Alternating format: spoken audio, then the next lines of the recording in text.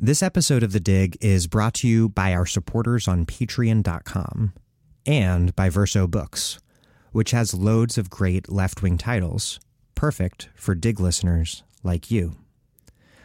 One new book that might be of interest is The End of Policing by Alex Vitale. Recent years have seen an explosion of protest against police brutality and repression. The conversation about how to respond and improve policing has focused on accountability, diversity, training, and community relations. Unfortunately, these reforms will not produce results. The core of the problem must be addressed, and that is the nature of modern policing itself. Broken windows practices, the militarization of law enforcement, and the dramatic expansion of the role of police have created a mandate for officers that must be rolled back. This book shows how the expansion of police authority is inconsistent with community empowerment, social justice, and even public safety. Alex Vitale demonstrates how law enforcement has come to exacerbate the very problems it is supposed to solve. In contrast, there are places where the robust implementation of policing alternatives, such as legalization, restorative justice, and harm reduction, has led to reduction in crime, spending, and injustice. The best solution to bad policing may be an end to policing as we know it. The End of Policing by Alex Vitale, out now from Verso Books.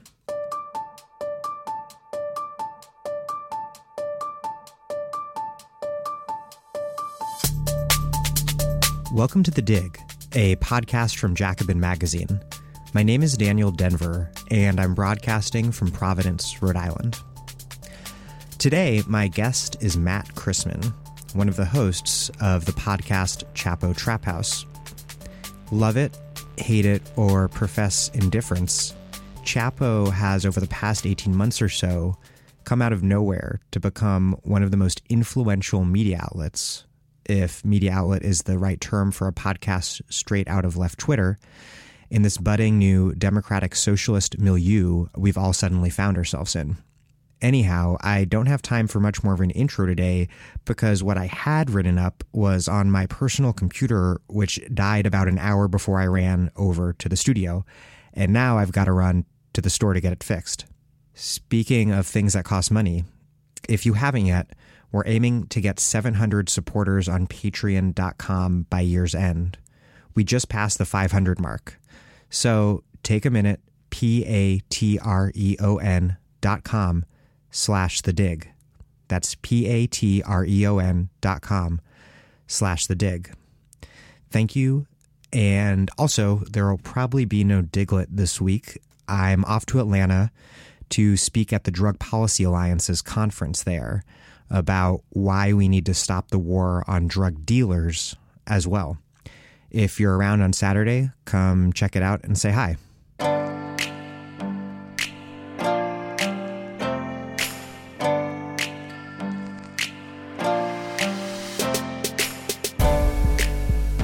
Matt Christman, welcome to The Dig. Oh, thank you for having me.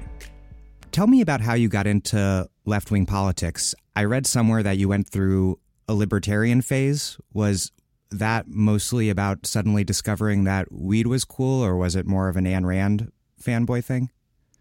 Yeah, calling it a libertarian phase is probably making too much of it. It was really just the fact that in high school I decided that weed should be legal, essentially. And it never really progressed into any kind of coherent political vision. So it was just really a blip. And I never really thought of myself as a large L libertarian. And I've only read Ayn Rand well after I had jettisoned that, just to see how bad it was. And guess what? It's really terrible. So I'm glad you waited till you were thoroughly inoculated before opening it. Well, I honestly don't know how anyone could find it persuasive. It's just so suffocatingly banal. I had a heavily weed-oriented phase as a teenager, but it pushed me towards the Green Party. At the time, when I was 17, I passed out homemade flyers at a smoke fest in Boston Common, just trying to convince people not to vote for for the libertarians, because they really do kind of own the smoke fest scene. Oh, that's too bad. It is. It is. Maybe not these days. As the late great Brooklyn juggler on Twitter once said, libertarian forward definition is pothead who is racist. Yeah, my flyers were basically like, Ralph Nader also likes weed, but unlike Harry Brown, does not want to eliminate public schools. Yeah. So tell me about what attracted you to the left initially. Was it a social network thing, or encountering a certain book or publication? There really wasn't. I can't really point to a specific encounter. I think I always just had my instincts were always towards the left, I guess. I don't even know. I certainly didn't grow up that way, but I've always had an inchoate leftism, I think. And over the years, it just got more sophisticated as I encountered ideas that sort of allowed me to give coherence to that sort of intrinsic sense. And I saw it, but as to where that inclination came from, I have no idea. Is it to be found anywhere in where you grew up? I think in Manitowoc, Wisconsin. Is that right? Manitowoc. Thank you very much. No, not really. I grew up surrounded by salt of the earth, white racists. Well, the people who make the backbone of this country, and basically everybody I grew up with sort of just went forward with the values that they'd been inoculated with as kids. And it probably just came from that sense of being alienated. I always felt pretty alienated from the scene and the people around me.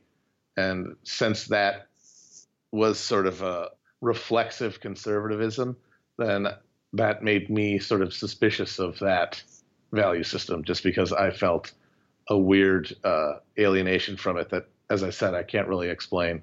Is it fair to say that the prevailing political culture there is well represented by Congressman Glenn Grothman, who represents it in Congress? I haven't been following Mr. Grothman, but I'm sure he probably does.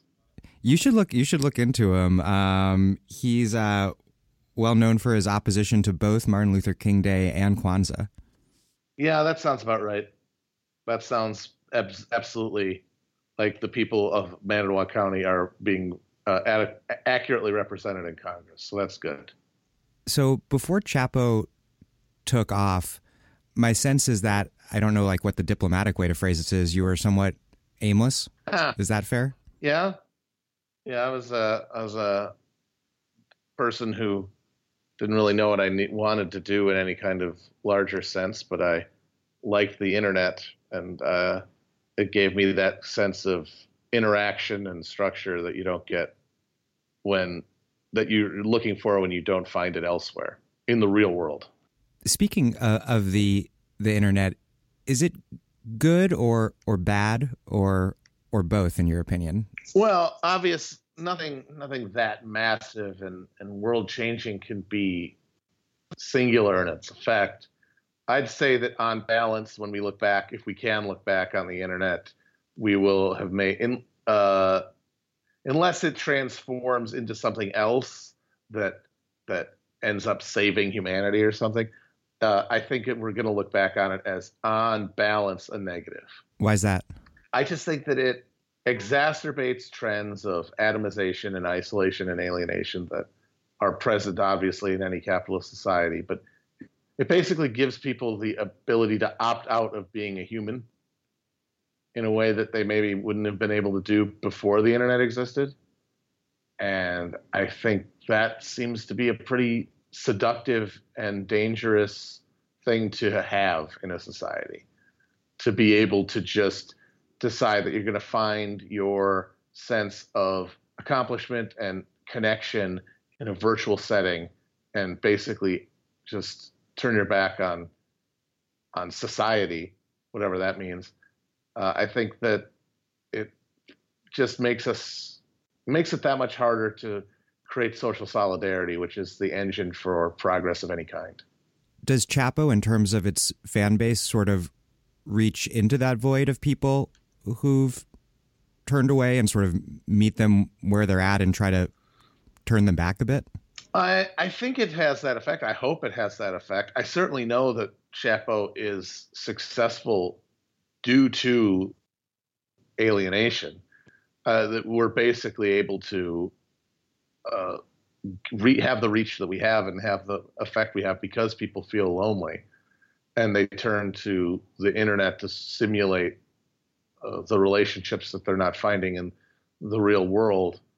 And I hope and I think, but I can't obviously prove, that we pull people out of that a little bit. I mean, it's a dual thing where, on the one side, it is sort of giving people another out, another virtual relationship that they can indulge in instead of a real one. But the thing that I always remember to make myself think that maybe we have a more positive effect is how in the months after the election, we were hearing tons of people talking about how they had joined their local DSA or found DSA chapters.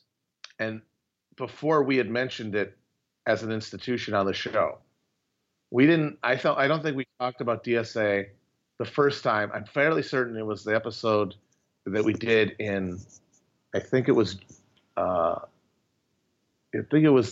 winter. It was early 2017, and we talked to Amber about it because Amber, our co-host, is a longtime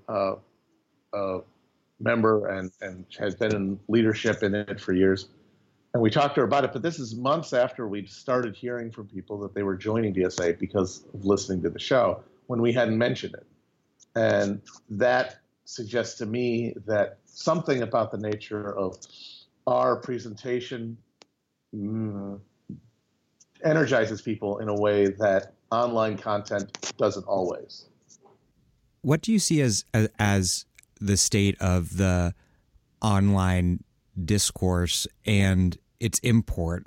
I mean, the state's pretty horrible, and it can seem like a distraction, but I don't think you would spend so much time mocking it if it didn't, unfortunately, matter. Oh, it's very important. A lot of people say the internet doesn't matter, and I've said that before. And in a sense, it's true. I would say that the internet doesn't really matter in the sense that the content doesn't, for the most part, matter. The stuff what it is specifically that passes in front of your eyes when you're spending time online doesn't really matter, because you're editing what you're seeing. You're already sort of creating a curated version of the internet that is geared towards your pre-existing beliefs and predilections. It's the process, but the process of spending all that time online and being there is absolutely important and absolutely matters.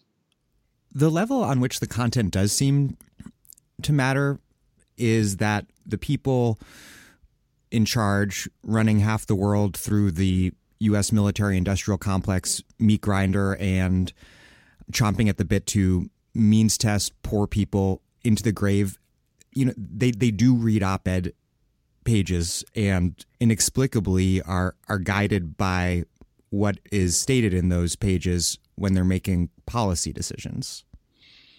Yeah, well, that's the thing, is that there's elite discourse and then there's popular discourse, and it's not really the same thing. The things that people in power are consuming that shape their opinions are still those sort of legacy medias that we keep hearing are dying and are not meaningful in the 21st century. Like you said, op-ed pages and the journals of note, the periodicals.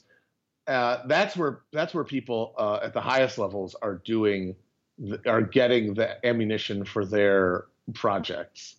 But the discourse that is being bandied about at the level of popular internet content, popular internet conversation, I don't think it really penetrates, except, of course, for Donald Trump. But he is, of course, the exception to every rule.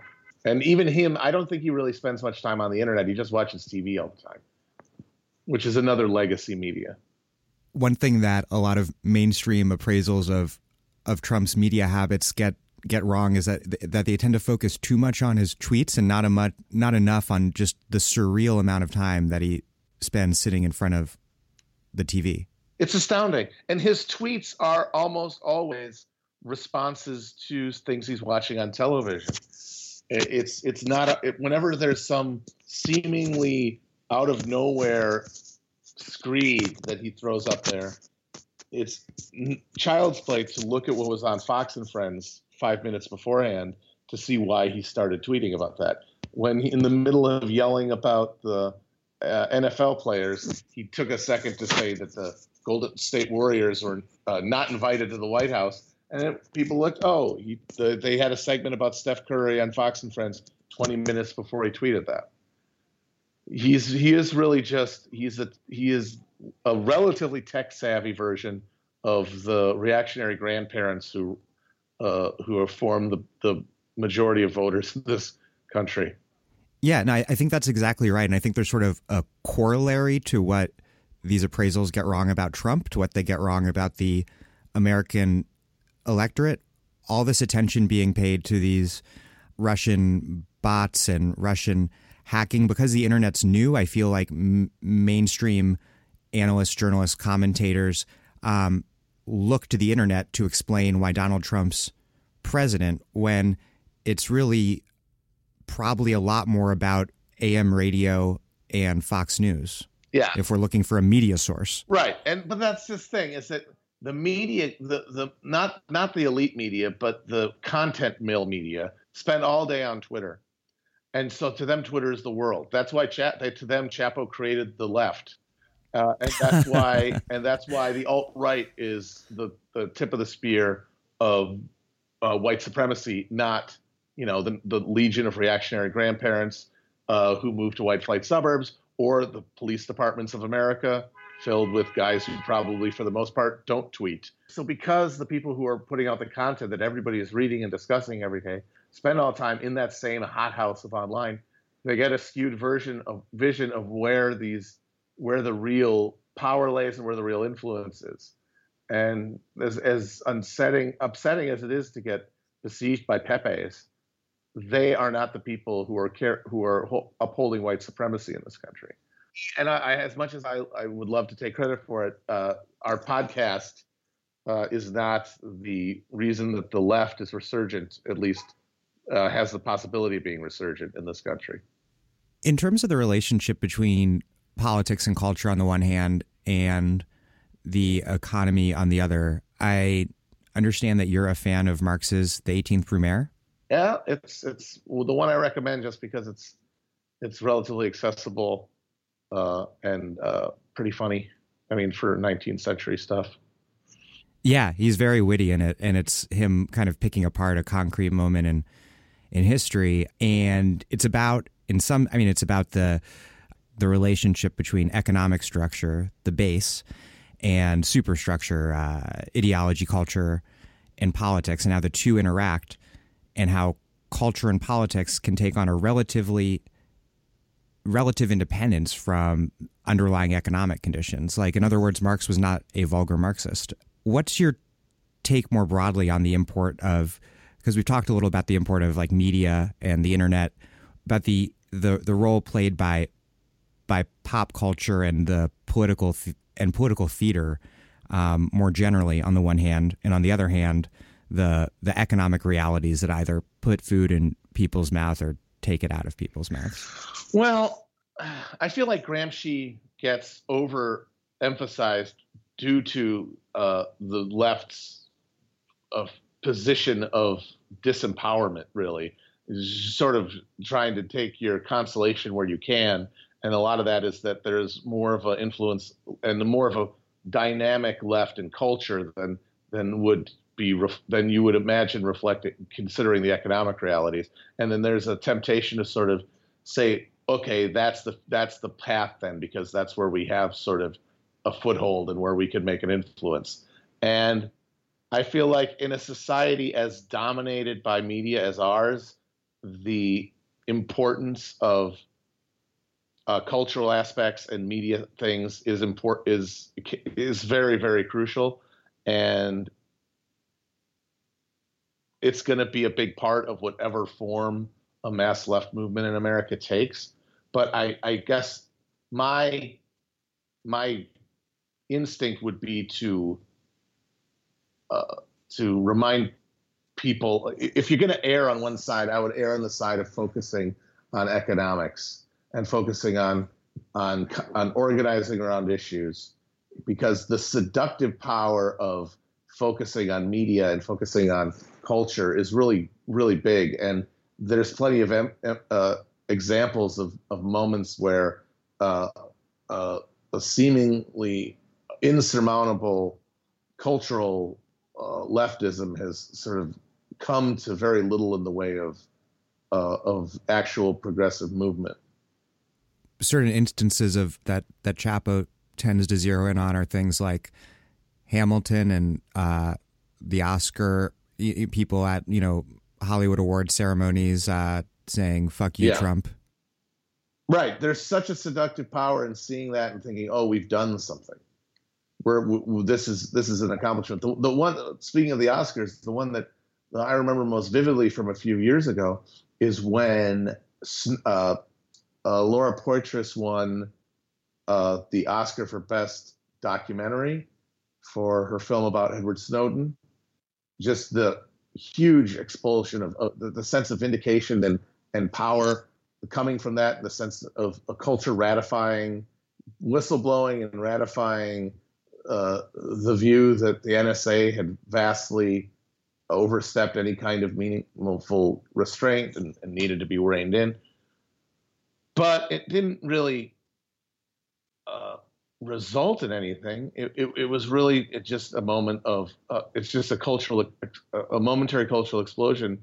And meanwhile, the NSA wiretapping essentially just got metabolized, and it's now just something that everybody knows, and that is just another kind of boring fact that the NSA has the ability to, at any time and place, monitor anybody's electronic communications. It's just now something that we take for granted. And you certainly wouldn't have gotten that impression watching people celebrate the Oscar being given to a film about those revelations. And given by, as should be pointed out, an institution, the Motion Picture Society of America, that backed absurdly regressive laws to try to limit the ability to pirate things over the internet, and has been on board with a whole raft of high-tech solutions to the problem of intellectual property theft that are also very dangerous to privacy and digital rights. So I think that's the kind of thing I think of when I get too excited or wrapped up in the idea of building alternative cultural frameworks. They can celebrate a movie about Snowden, but would have no problem attempting to put Aaron Swartz in prison. Or pass SOPA. One key part of the media criticism that Chapo does is the conservative articles that you guys read from the National Review or the Federalist, and you do sort of an MST3K kind of takedown and mockery and deconstruction of them as Will reads through the article.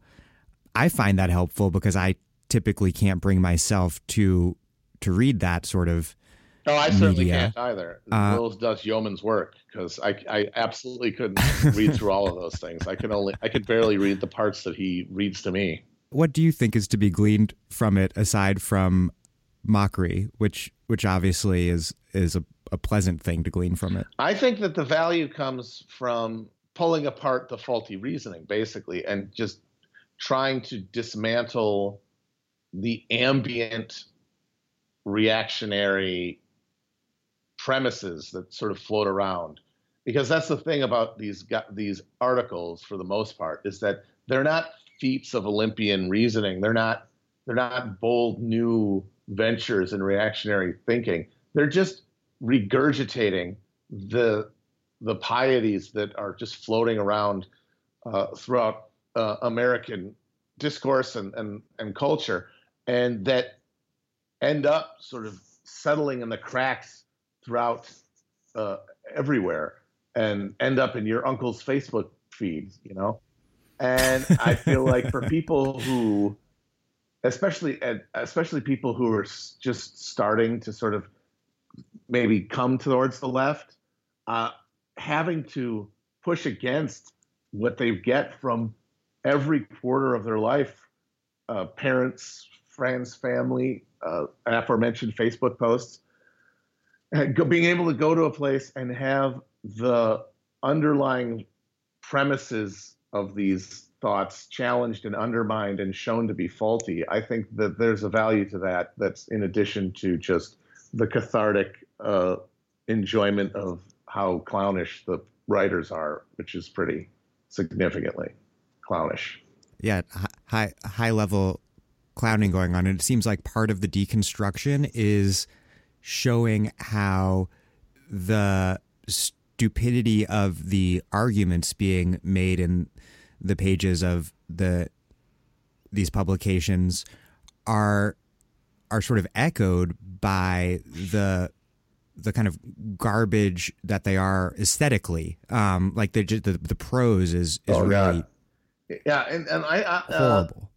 Some of them I feel like the prose is bad to sort of simulate seriousness, and also to give you a surface level presentation of ponderous thoughtfulness, but then also just make it so deeply numbing to read that you're not even really at a certain point processing what you're reading, because it's too much effort to get wade through that muck. Like Megan McArdle, I think, would be the chief example of somebody whose prose style is so suffocatingly banal and just soul-sucking that it's really just the fact that there is an article that maybe somebody can share that exists, and then the actual prose is just a quicksand of boredom that keeps anybody from really looking at it and challenging it.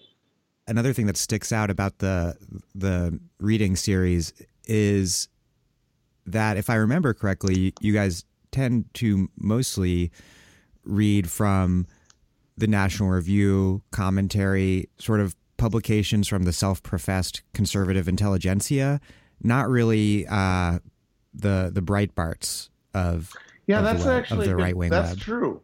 I think there might be some East Coast bias to that, frankly, because these are the August traditional mouthpieces of the right. I think part of it also is that the Breitbart stuff, I think we challenge, when we go after the alt-right and challenge that, we're doing it more because the legacy conservatism of those institutions is really, it's of a previous generation. It is sort of it's becoming increasingly, culturally anyway, irrelevant. It still obviously is hugely influential in foreign policy, and the basic premises of capitalism and neoliberalism obviously are overwhelmingly held at the commanding heights of power. But culturally, it's certainly on the wane, which is why we find them in these magazines. Like Breitbart is like the flagship alt-right publication, but I really don't feel like that articles really speak to the alt-right discourse. It feels a little anachronistic. When we talk about the alt-right, we talk more about them in their terms, podcasts, YouTube videos, and tweets and stuff like that, because that's really the language of that emergent conservative current. I'm Naomi Klein. You're listening to The Dig, as well you should be, and you can support them on patreon.com.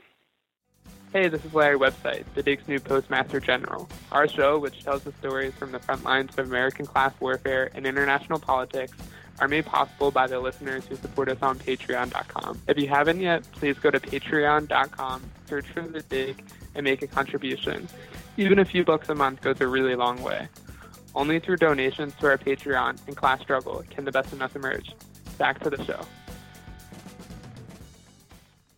I think another useful thing about focusing on the self-professed conservative intelligentsia legacy media is that outlets like Breitbart sort of speak for themselves. Like everyone, they're kind of like synonymous with racist, and in a sense that functions to exculpate the establishment conservatives. But when you take a look and just read an article in the National Review like Will did a few months back, where a guy is just basically complaining at remarkable length that there's an African-American museum in Washington, it's like, oh yeah, this is like a fundamentally racist movement and a fundamentally racist publication whose founder opposed the civil rights movement vociferously. The idea that there's a fundamental ideological difference between these groups is I think was something that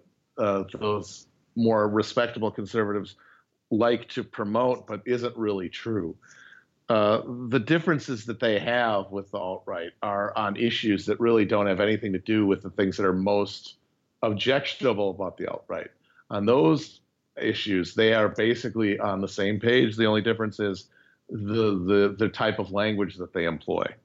Yeah, these are people who are a little bit annoyed that Trump is so explicit with his racism, although as these reading series, as any look at the history of the modern conservative movement shows, they're plenty explicit about their racism as well, and their genealogy is fundamentally rooted in a right-wing white supremacist backlash.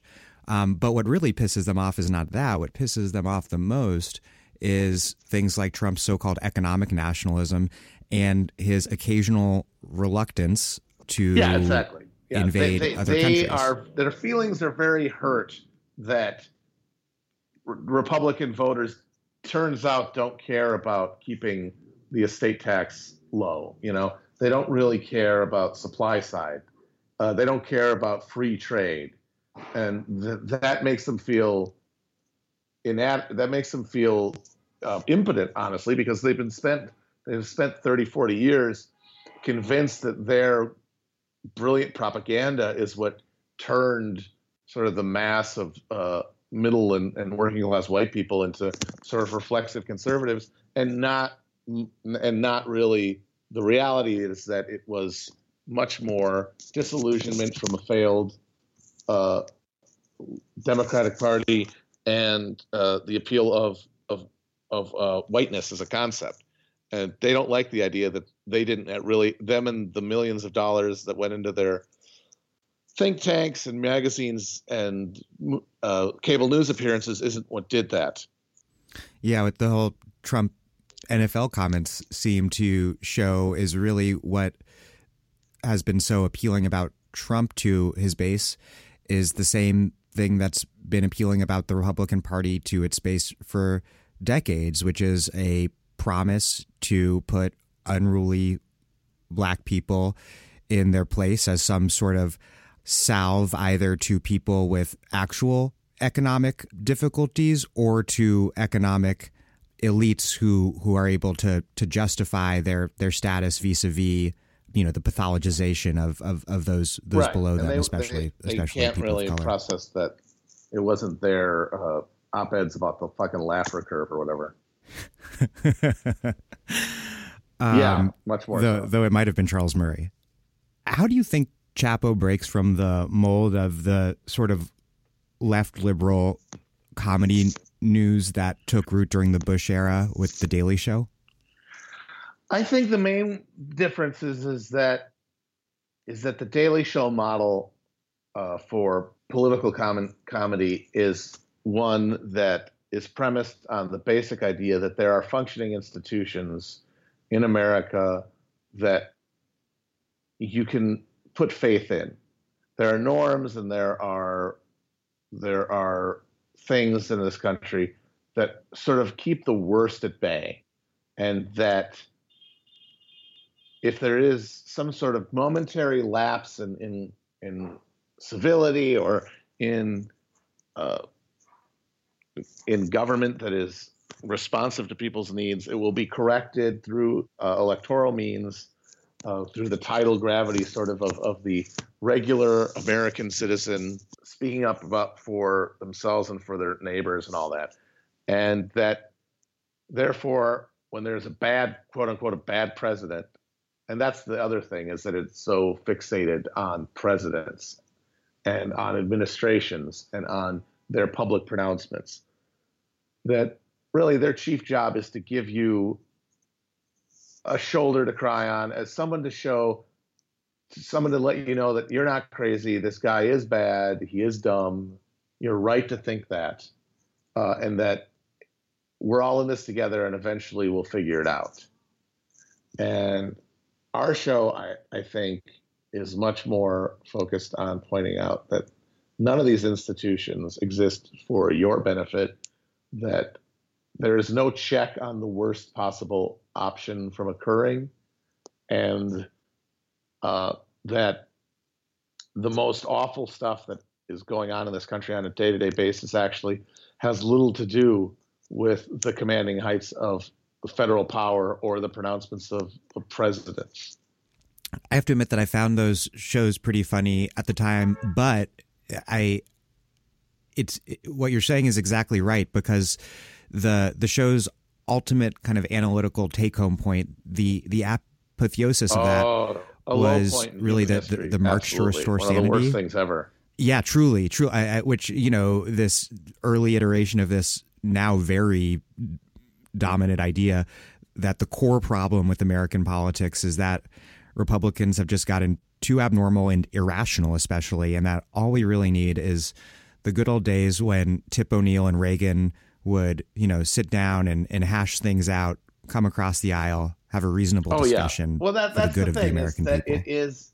It is an aesthetic critique, and I think that's the big difference. If you want to make it sort of a bullet point, is that their critique of power is an aesthetic one. Totally. And the rally to restore sanity really was the apotheosis of that whole mindset. And honestly, he probably should have quit. Jon Stewart should have quit right after that, because not only was he never coming back from that in the sense that it was just a really depressing and abhorrent spectacle, but also he could never top that either in terms of producing another test case of his own blinkered view and failed project of satire.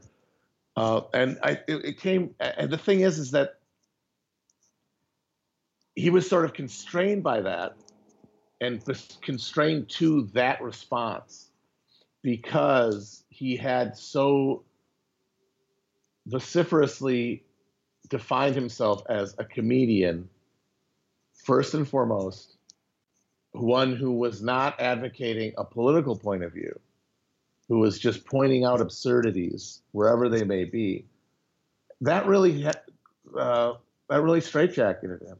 I mean, I think he saw the rise of the Tea Party and was rightly horrified at what it symbolized, but his own self-presentation and self-definition meant that he couldn't do anything other than criticize their tone. He could not make an actual political critique, because he basically ruled that out for himself.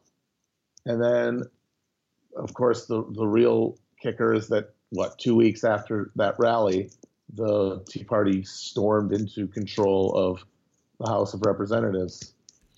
I want to talk about your outlook on the American people and humanity more generally, which to me sort of seems to oscillate between cynicism and hopeful empathy.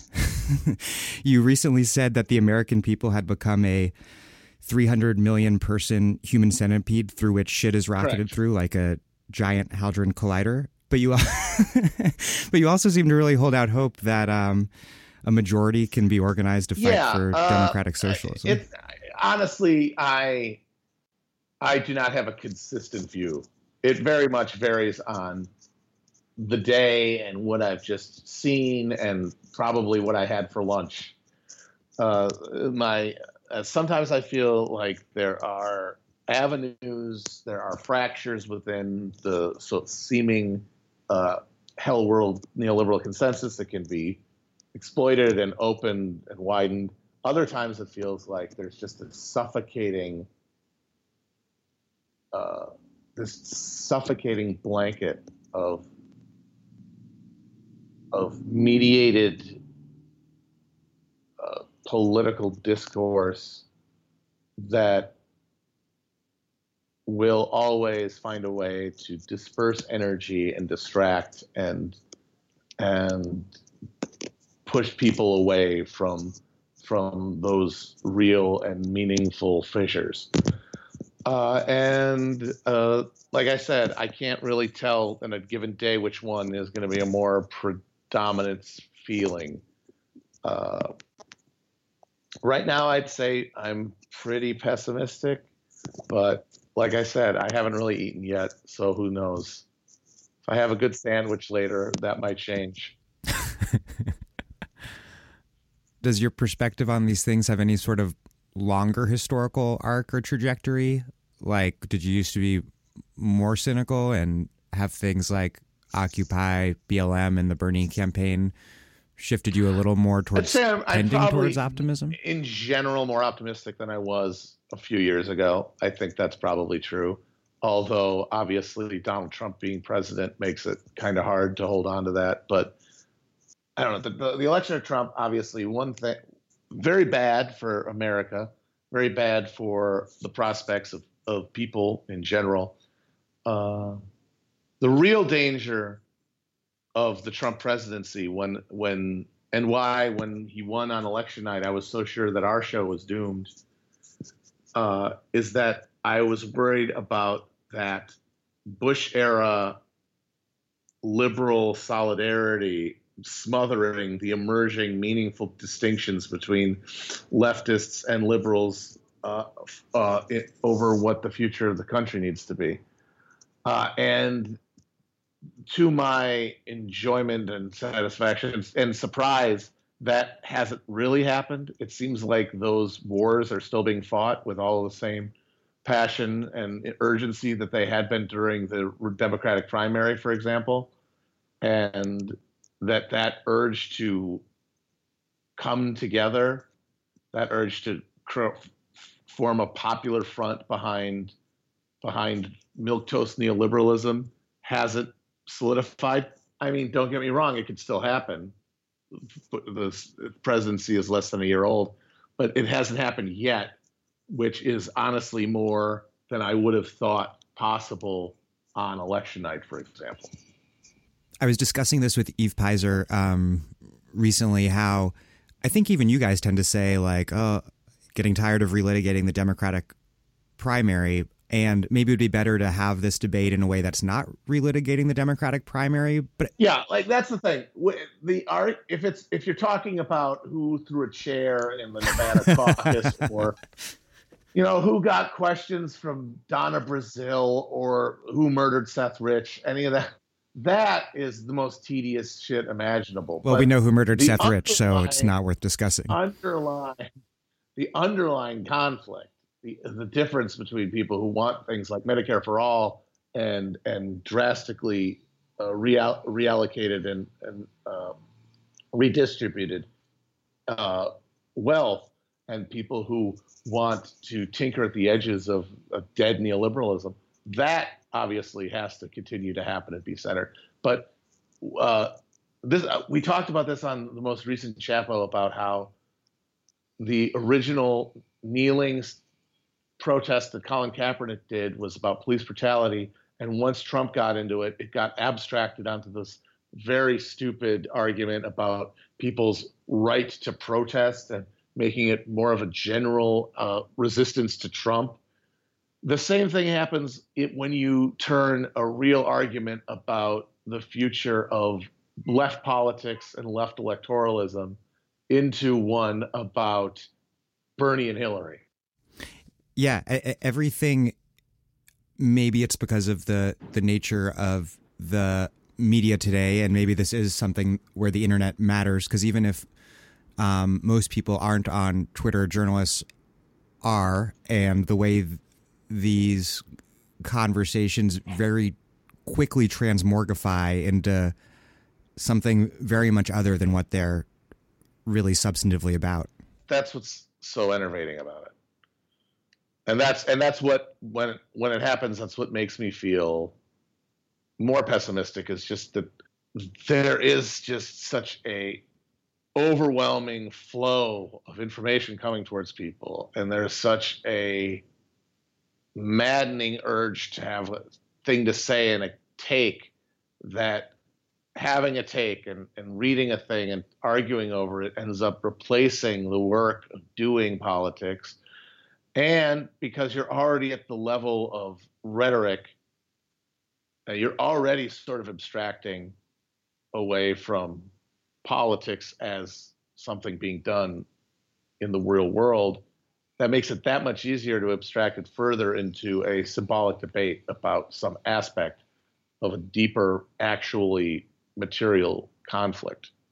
It seems like that tendency towards rapid hyper abstraction also relates to the conspiracism that's so commonplace in American politics, from loose change, 9/11 is an inside job, to more recently Pizzagate, where people really don't have a clear view of how power operates, but know that things are really fucked. And so conspiracism, I think, functions as these sort of grotesque metaphors for how people view political economy. No, that's absolutely true. I mean, look at the stuff of like reptilians. I mean, the global elite are fucking reptiles in any meaningful sense. They're cold-blooded. They view the rest of humanity through lidded eyes as just things to be extracted from. They'll let us all die if it means that they get to keep their extraordinary and disgusting and obscene privilege. They are, for all intents and purposes, reptiles, but they're not actually reptiles. 9/11 it was a boon to neoconservatives and to the project of extending American military power into the Middle East. They might as well have been the ones who actually blew up the World Trade Center. Doesn't mean they did. And the thing is that, yes, people don't have a way to talk about power. They only have a way to absorb narratives.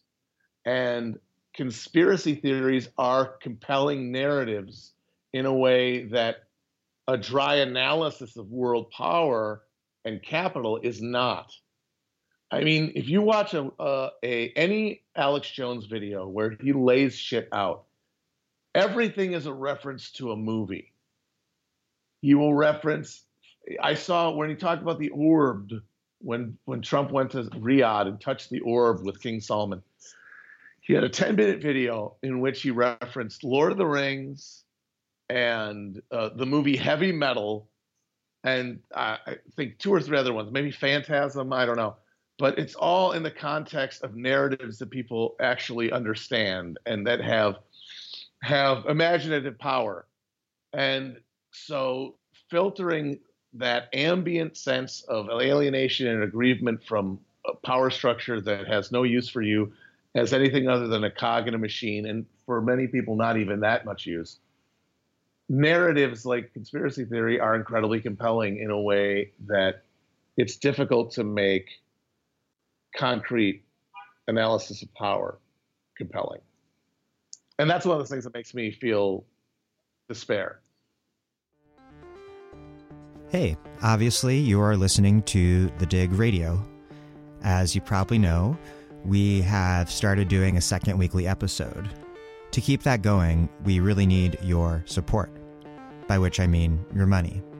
So please hit pause and go to patreon.com, that's patreon.com, and make a monthly contribution.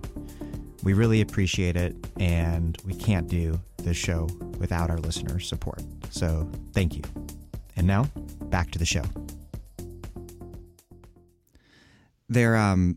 these two anthropologists. I don't know if you've read Gene and John Komaroff, who write a lot about this. Sort of what was expected to happen was that capitalism was supposed to spread enlightenment, rationality globally and sort of disenchant the world. It was supposed to become this clean, antiseptically technocratic, rational place. But in reality, the exact opposite happened. And with the rise of neoliberal financial capitalism, it became ever more difficult for ordinary people to understand in any meaningful way how wealth and power is produced and transferred, which actually abets more kind of magical thinking and conspiracism rather than this sort of enlightenment rationality that the global capitalist class triumphant after the fall of the Soviet Union was supposed to bring about. If people can't see it, if people are ruled by literal phantoms, by literal ghosts, by forces that are beyond their comprehension, control, or understanding, how the hell are they supposed to process the world through this sort of rational matrix? How are they not supposed to fall back on sort of mysticism and on superstition? The reason that people used to think that the sun was like an angry god or whatever, and you'd eat the moon or things like that, is because they didn't have any other context for what was happening. It's the same thing. But people, if your factory gets closed down one day by a boss who you've never seen or met in a state, in a country that, and sent to places that you don't know anything about for reasons that can never be explained, if your vote, no matter what it is in the ballot box, never translates to any kind of meaningful change, how are you supposed to do anything other than consign your fate to the realm of superstition and to supernatural occurrences? Because there is nothing in your immediate ken. There's nothing that you can analyze empirically that can explain your situation. Why do you think Pizzagate is such a potent story? Because it speaks to the reality of the hyper predatory nature of the global elite that Hillary Clinton represents. You read about what they've done in Haiti and with the Clinton Foundation. They are, in a meaningful sense, that they are as predatory globally as people who would abduct a bunch of kids and eat them in the basement of a pizza restaurant. So it has resonance. You see a person as transparently phony and mechanistic as Hillary Clinton, representing interests as clearly alien to yours as she does. At some point, you have to translate that unease and alienation into a story. And the story of eating kids in a pizza basement is a story that has resonances through other stories that you've seen in media and culture and movies and TV, in a way that the story of, this is a predatory international global elite, that story doesn't really exist. So it's harder to make it concrete in your head. There's no more concrete way to understand this exploitation than this embodied, coercive creation of value out of the very bodies of victims. Yeah, exactly. Like, they are turning people into toppings, but just not literally. But there's no other way to talk about it. We don't really have a vocabulary for talking about capitalism as an exploitative mechanism outside of a metaphor. And so the metaphors then become all we could really get our head around. Brief fun fact, John Podesto is my Little League coach. Did he ever make you into a pizza? I'm so many toppings right now. I want to talk a little bit about the various debates and criticisms that swirl around Chapo. Okay. The show is obviously very beloved, but also very controversial. And I imagine many of my listeners love the show and others are not fans. Haters are our motivators. It's what gets you out of the bed in the morning or not. Yes. Yeah. Exactly. As the case might be. In bed all day. Yeah. But the criticisms of the show come from different places and take different forms. Some that I respect less and some more. One, which I know you are aware of, came from Jeet here at the New Republic, and that is that being mean isn't effective politics. I know you disagree, but can you explain why? His thing is based on the premise, one, that when we're making mean to people, and this is a conflation that has happened over and over again, is that when we insult or demean or belittle the apparatchiks of the modern contemporary Democratic Party, that we're somehow actually referring to the voters of the Democratic Party, the people who have basically been held hostage to a political party that is the only alternative to a rampaging fascism, and that we're somehow insulting them for making the totally rational choice to choose the lesser of two profound evils. And that premise is already faulty.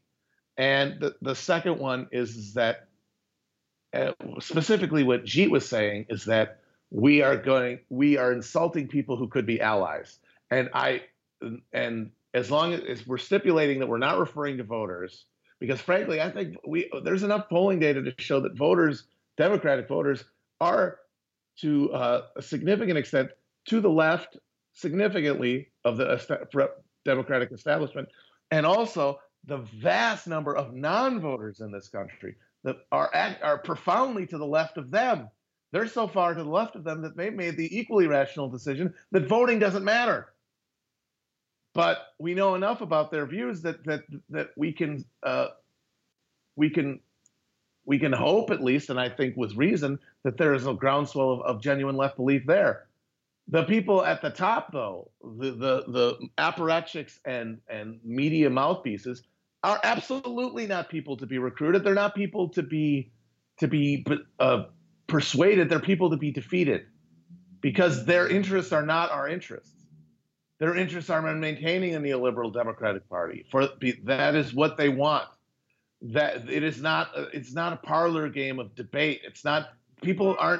American politics is not about persuasion of the opposite side, because they have their beliefs for a reason, usually having to do with their material interests, especially at the top where we're talking about, at the level of media influencers and politicians and political functionaries. And that interest is overwhelming, and that interest is what determines views. And as such, they are not persuadable. They must be overwhelmed and defeated.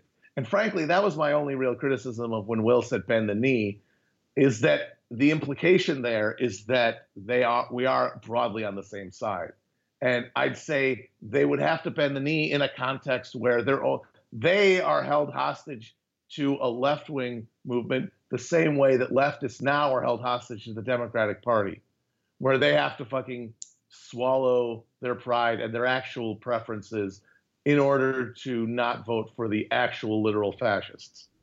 Yeah, the thing that's wrong with Jeet's premise that you pointed out, this idea that criticizing Hillary Clinton, for example, is tantamount to criticizing her voters.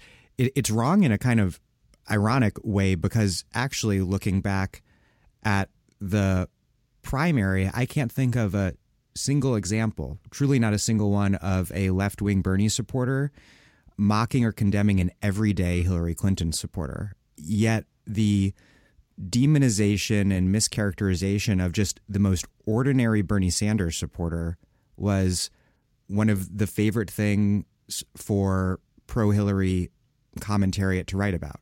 Oh, absolutely. It was so clear. Every Bernie Bro article is shitting on regular voters. Meanwhile, every example that people had of any kind of harassment was for the most part valid criticism of people in positions of power, and that disparity persists to this day. On to one of the criticisms made by people that I respect the arguments of a little more. My partner is a woman and a socialist, and unlike me, is not a huge fan of the show. And at a recent cookout, I was talking to her and another couple about Chapo, and in that couple, the man, like me, was a fan of the show, and the woman was not. And I'd had these conversations before, and what the woman in the other couple said was that she doesn't like it, more or less, if I remember correctly, because it sounds too much like too many of the male conversations about politics that she already hears all the time. What do you make of women in particular, the argument of women in particular who find the show too, I don't know, like doodly, too male? They're probably right. I mean, I don't know. I can't say how a woman would process the show. I can't speak to her experiences that would make her find our tone or whatever unappealing. I get it, and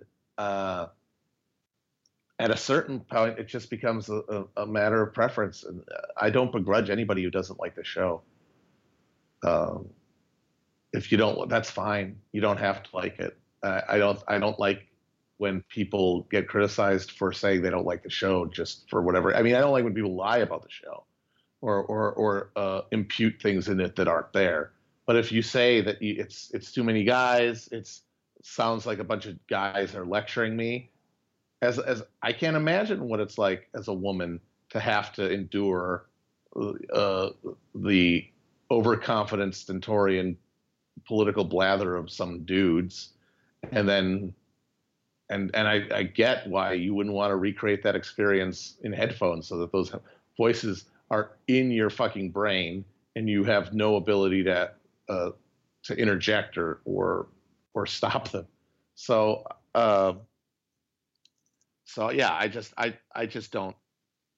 don't begrudge anybody who doesn't like to listen to it, because not everybody has their own experiences and their own aesthetic preferences and their own life, and those things are going to impact what they find amenable. And as such, I am happy that people like the show, and I absolutely get it when people say they don't. Even though it is mostly male hosts, and my sense is a largely, by no means exclusively, but largely male listenership. Oh yeah. But I think there is a feminist case to be made for the conversation that you guys are having with male listeners. And I think it's this: you're engaging a lot of men in an internet world where, in a world more generally, where just extremely fucked up forms of masculinity are powerful forces. A lot of what you guys talk about and mock is sort of deconstructing this sort of men's rights ethos that permeates the right, and the notion that feminism has ruined society, ruined sex, ruined family court. I like to think that that's the case. But I think that's a separate question from whether women are turned off by actually listening to the show. I do feel like it is a show that stands up for feminism, that ratifies feminist critiques of society. But at the same time, I don't think that obligates any women to like it. Switching gears before I let you go, did you ever imagine when you first started the show that it would strike the chord that it has? And oh no. And why do you think that it has struck that chord? I mean, I think like with most quote unquote successful enterprises in America, the presiding element is luck. I think that's true of basically everything, and I think it's true of our show too. The show came on. We started it right in the middle of the Sanders-Clinton primary race, at a time when the only real media voices were that were online were talking about Bernie Bros. That was really it. There was the Bernie Bro as this created artifact, and then the discourse around whether it was fair or not or whatever. And it really was a barren a discourse that way. There was very little discussion of the actual policy differences between Clinton and Sanders. There was very little discussion of the failures of the Obama years and the sort of situation that we found ourselves in, and specifically how that was going to be addressed by politics. And instead, there was this meta discussion about this made-up term and how accurate it was or whatever. And we came on the scene at a time when we could basically be, hey, okay, Bernie Bros, this is what they are. Here's what we actually think. Here's the thing that you've conjured up in your think pieces. Well, this is it literally given voice. This is the voice. This is Bernie Bro speaking. For 12 months, you have asked, who is Bernie Bro? This is Bernie Bro speaking. And as a result, the people who had felt underserved by that discourse, I think, found something to latch on to say, this is it. This is what we should actually be talking about. This is what I actually believe. And it gave people that same sense that early Bush era Daily Show did of, I'm not crazy. I'm not alone. There's other people who think like me. I think that's right. And for better or for worse, it's not just Chapo and Left podcast, but really everything left of the right wing that's really taken off in podcast land. As big as Chapo's listenership is, I'm guessing Pod Save America's is, I don't know. It's presumably, yeah, more popular. Yeah. Yeah. So it's not all happy story. There's still plenty of people going out there to get the sort of. Oh yeah, no, I mean we're still a very niche thing and a niche voice, and that's why every article where someone talks about the new left or whatever, and it's just basically implying that we created it, is so funny because it's just such a distorted vision. Well, Matt Christman, thank you very much. Yes, thank you for having me.